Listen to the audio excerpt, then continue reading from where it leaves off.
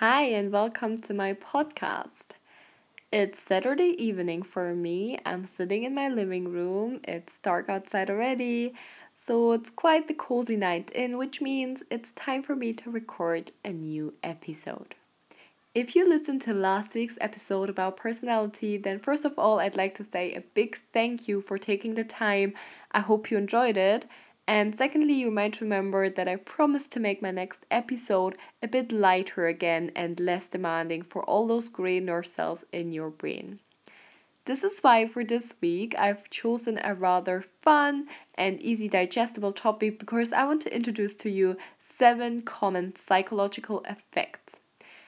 7 psychological effects. Here we go. The first effect is the placebo effect. And this is probably the most well known effect out of them all. So you probably know what the placebo effect is, but just in case you don't, I'm going to explain it quite shortly. So the typical example comes from treatment testing. Imagine that we have this new drug that's supposed to make you lose weight.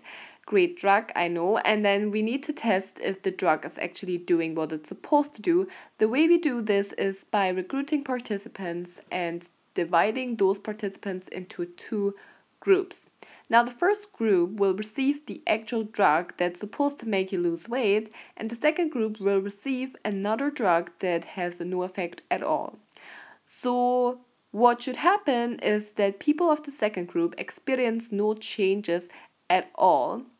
However, it can happen that someone in the second group actually reports that they lost weight, and this is because of the placebo effect.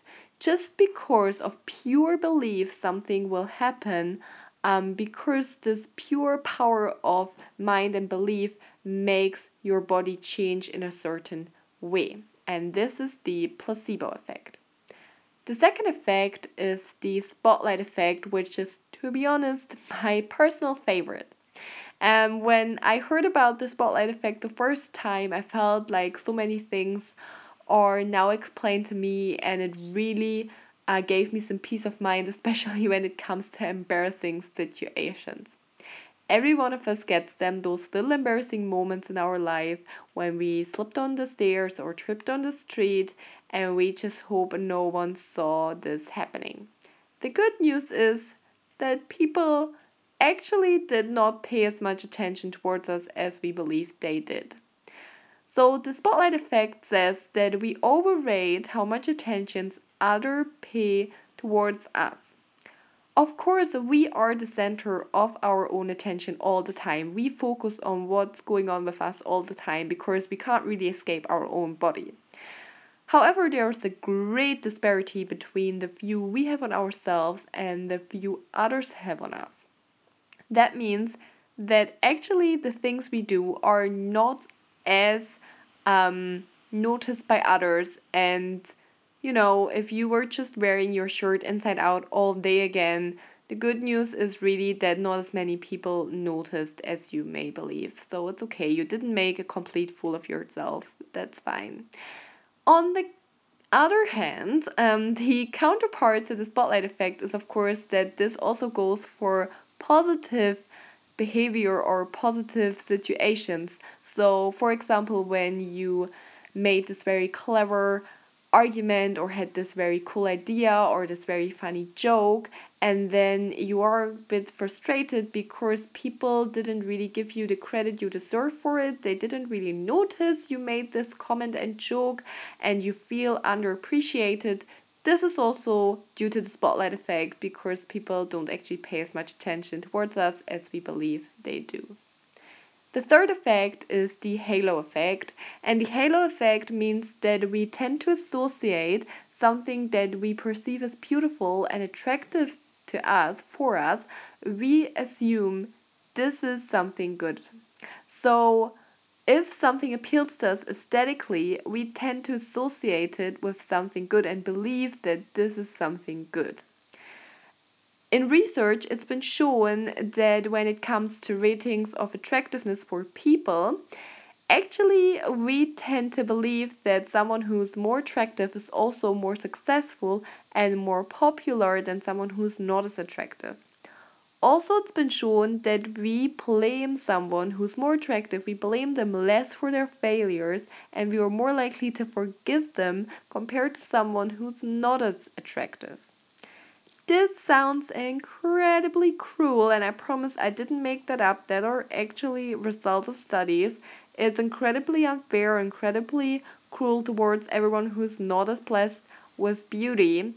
And yeah, this is just something we do stemming from evolution, probably. So, the most prominent theory explaining the halo effect is basically saying that this is an evolutionary thing. So, we've learned from experience that what is attractive to us is also good for us in most cases. So, it's kind of a learned association, and we just overgeneralize this.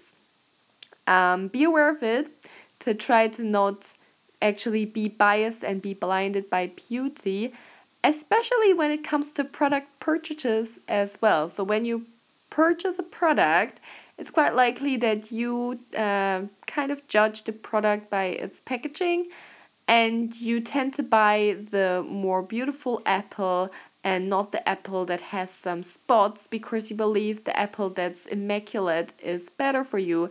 However, they're actually both the same, and it's got nothing to do with the outside packaging. The content is still for both the same. And sometimes this can happen that you buy a product because it looks nice, and then you go home, you realize, wow, this product is shit. Why did I buy that? And this was just some marketing person being very successful, employing the halo effect on you and tricking you into buying this shit product. So be aware of the halo effect. Right. The fourth effect is the framing effect. The framing effect is all about decision making. Now, when you're given two options, you could assume that you will make your decision very objectively and that you will always make the same decision when given the same two options. Well, you're wrong on that one because the way you make your decision very much depends on the presentation of the options. So it all depends on the framing. If something is framed in a positive way, you are going to decide for it. But if it's framed in a negative way, you will decide against it. And this is actually true. So we are very, very, very susceptible to this framing effect, and we don't really make our decisions very scientifically or very objectively at all. Now, for example, when it comes to buying food, you get food that says, oh, it's 30% less fat in this yogurt. And then you're more likely to actually decide for this yogurt and compare to yogurt that says this yogurt contains 70% fat.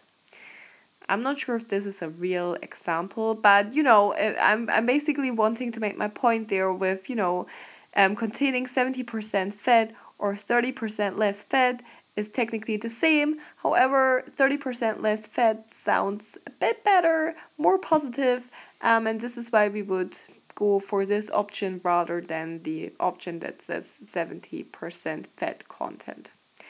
Right. So the bottom line is that we are very susceptible to the framing effect and to the way a decision or two options are framed, and we don't really make our decisions very objectively at all, unfortunately. Right, the next effect is the serial positioning effect. The serial positioning effect is concerning your memory, specifically a memory bias. You might know this saying that the first impression matters, and this is very true. Because due to the serial positioning effect, we are more likely to remember what's presented in the beginning compared to the information presented in the middle. We're actually also remembering things that are being said at the very end or presented at the very end. We're more likely to remember that compared to the information that's presented in the middle. So you can tell people about some weird story in the middle of your presentation as long as your arguments at the beginning and at the end are very compelling and are very strong, then you'll be good. Because the other people, your audience, will just forget what you said in the middle bit. And I'm telling you about the serial positioning effect now in the middle of my episode, so please remember about this one. Please don't forget it. Don't just remember the effects I told you at the very beginning and at the very end. The middle bit is actually also important for this episode. Anyway, the serial positioning effect for you, saying that we're more likely to remember what's being said at the beginning and what's being said at the end of something. And the reason for this comes from how your memory is structured and is working. So basically, the information that's presented at the very beginning is the information that's retained best in your long-term memory because it's got the longest time to be reversed and be retained in long-term memory. On the other hand, information that's presented at the end of something is the information that sticks best in your short-term memory. So because this is the information that still is present in your short-term memory, you're also more likely to remember it. So keep that in mind next time you're going to structure an argument and trying to persuade someone, because you should put the strongest argument either at the beginning or at the end, and in the middle bit you can just blabber around a bit because it's not that important. It won't be remembered as nicely. Right. The second last effect I want to introduce to you is the bystander effect. The bystander effect is about your helping behavior, and it basically says that the more people are present at an emergency situation, the less likely you are to actually intervene and help. This sounds very counterintuitive because one could believe that the more people are present at an emergency situation, the higher the chance to actually get help from someone, but that's not true at all. Turns out that you want to have not as many people present in your emergency, because then it's more likely that actually someone will step in and help you. And it's the question, why do we do this? Like, why does the bystander effect happen? Why do we tend to not help or offer our help when there are more people present in the scene? The reason for this is stemming from the fact that helping behavior as such and our decision to help comes from a calculation of risk and benefits involved. So we always calculate the risk and benefit associated with a certain behavior, and then we decide if we will engage in this behavior or not. When it comes to helping, risks that are associated with helping are something like personal damage that could be received as well, or something like an energy and time constraint, or we have to invest energy and give some time that we might not have at this point. But the benefit, of course, are that we receive reward and credit for our helping, and that we can calm down our own feeling of guilt. However, when there are more people present in an emergency situation, it's quite likely that the benefits are not calculated as high, and the risks are calculated as higher, in the sense that we believe because there are so many other people, someone else will step in and help, so we don't actually have to waste our time, or kind of like give up the time and energy that we don't have at this stage, and because someone else will just help, we are sure of that, and then we don't feel as guilty. So the kind of calculation works out in that way. Anyway, that brings us to the last psychological effect I want to introduce to you. This is the confirmation bias. So the confirmation bias is again an effect that just tells us and makes us aware how poorly we make decisions and how biased we are, because we are actually not as great as scientists as we believe. We are not as objective as we think we are, because we are very biased. So the confirmation bias basically constitutes that we tend to look for evidence supporting our own belief and knowledge instead of looking for counter evidence. So we tend to focus on the things that confirm what we already thought is going on instead of looking for alternatives. So in this way, we get a very one-sided point of view, and we ignore that there could be alternatives because we don't really look for them. We just look for things that go in line with our beliefs that we already have. And this happens to the best of us.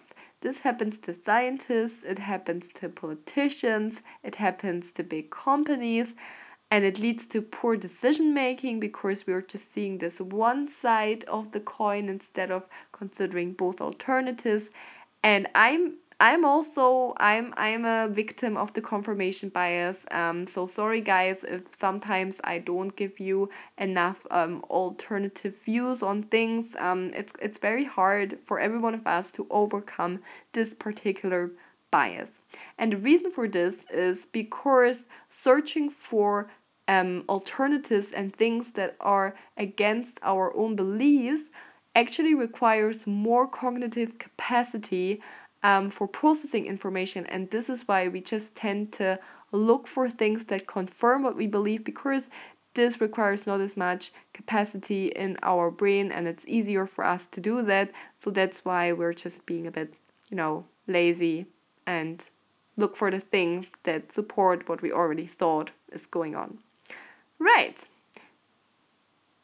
I hope this was some kind of fun for you, and now it's up to you to, make something with those 7 effects I told you about, to apply them in your everyday life, or maybe consider some things you're doing and seeing them in a different light. It's up to you what you make of this information now. And on that note, I'll see you again next time, and I appreciate any feedback as always, of course. So have a good evening, a good day, a good morning, whatever time it is when you're listening to this.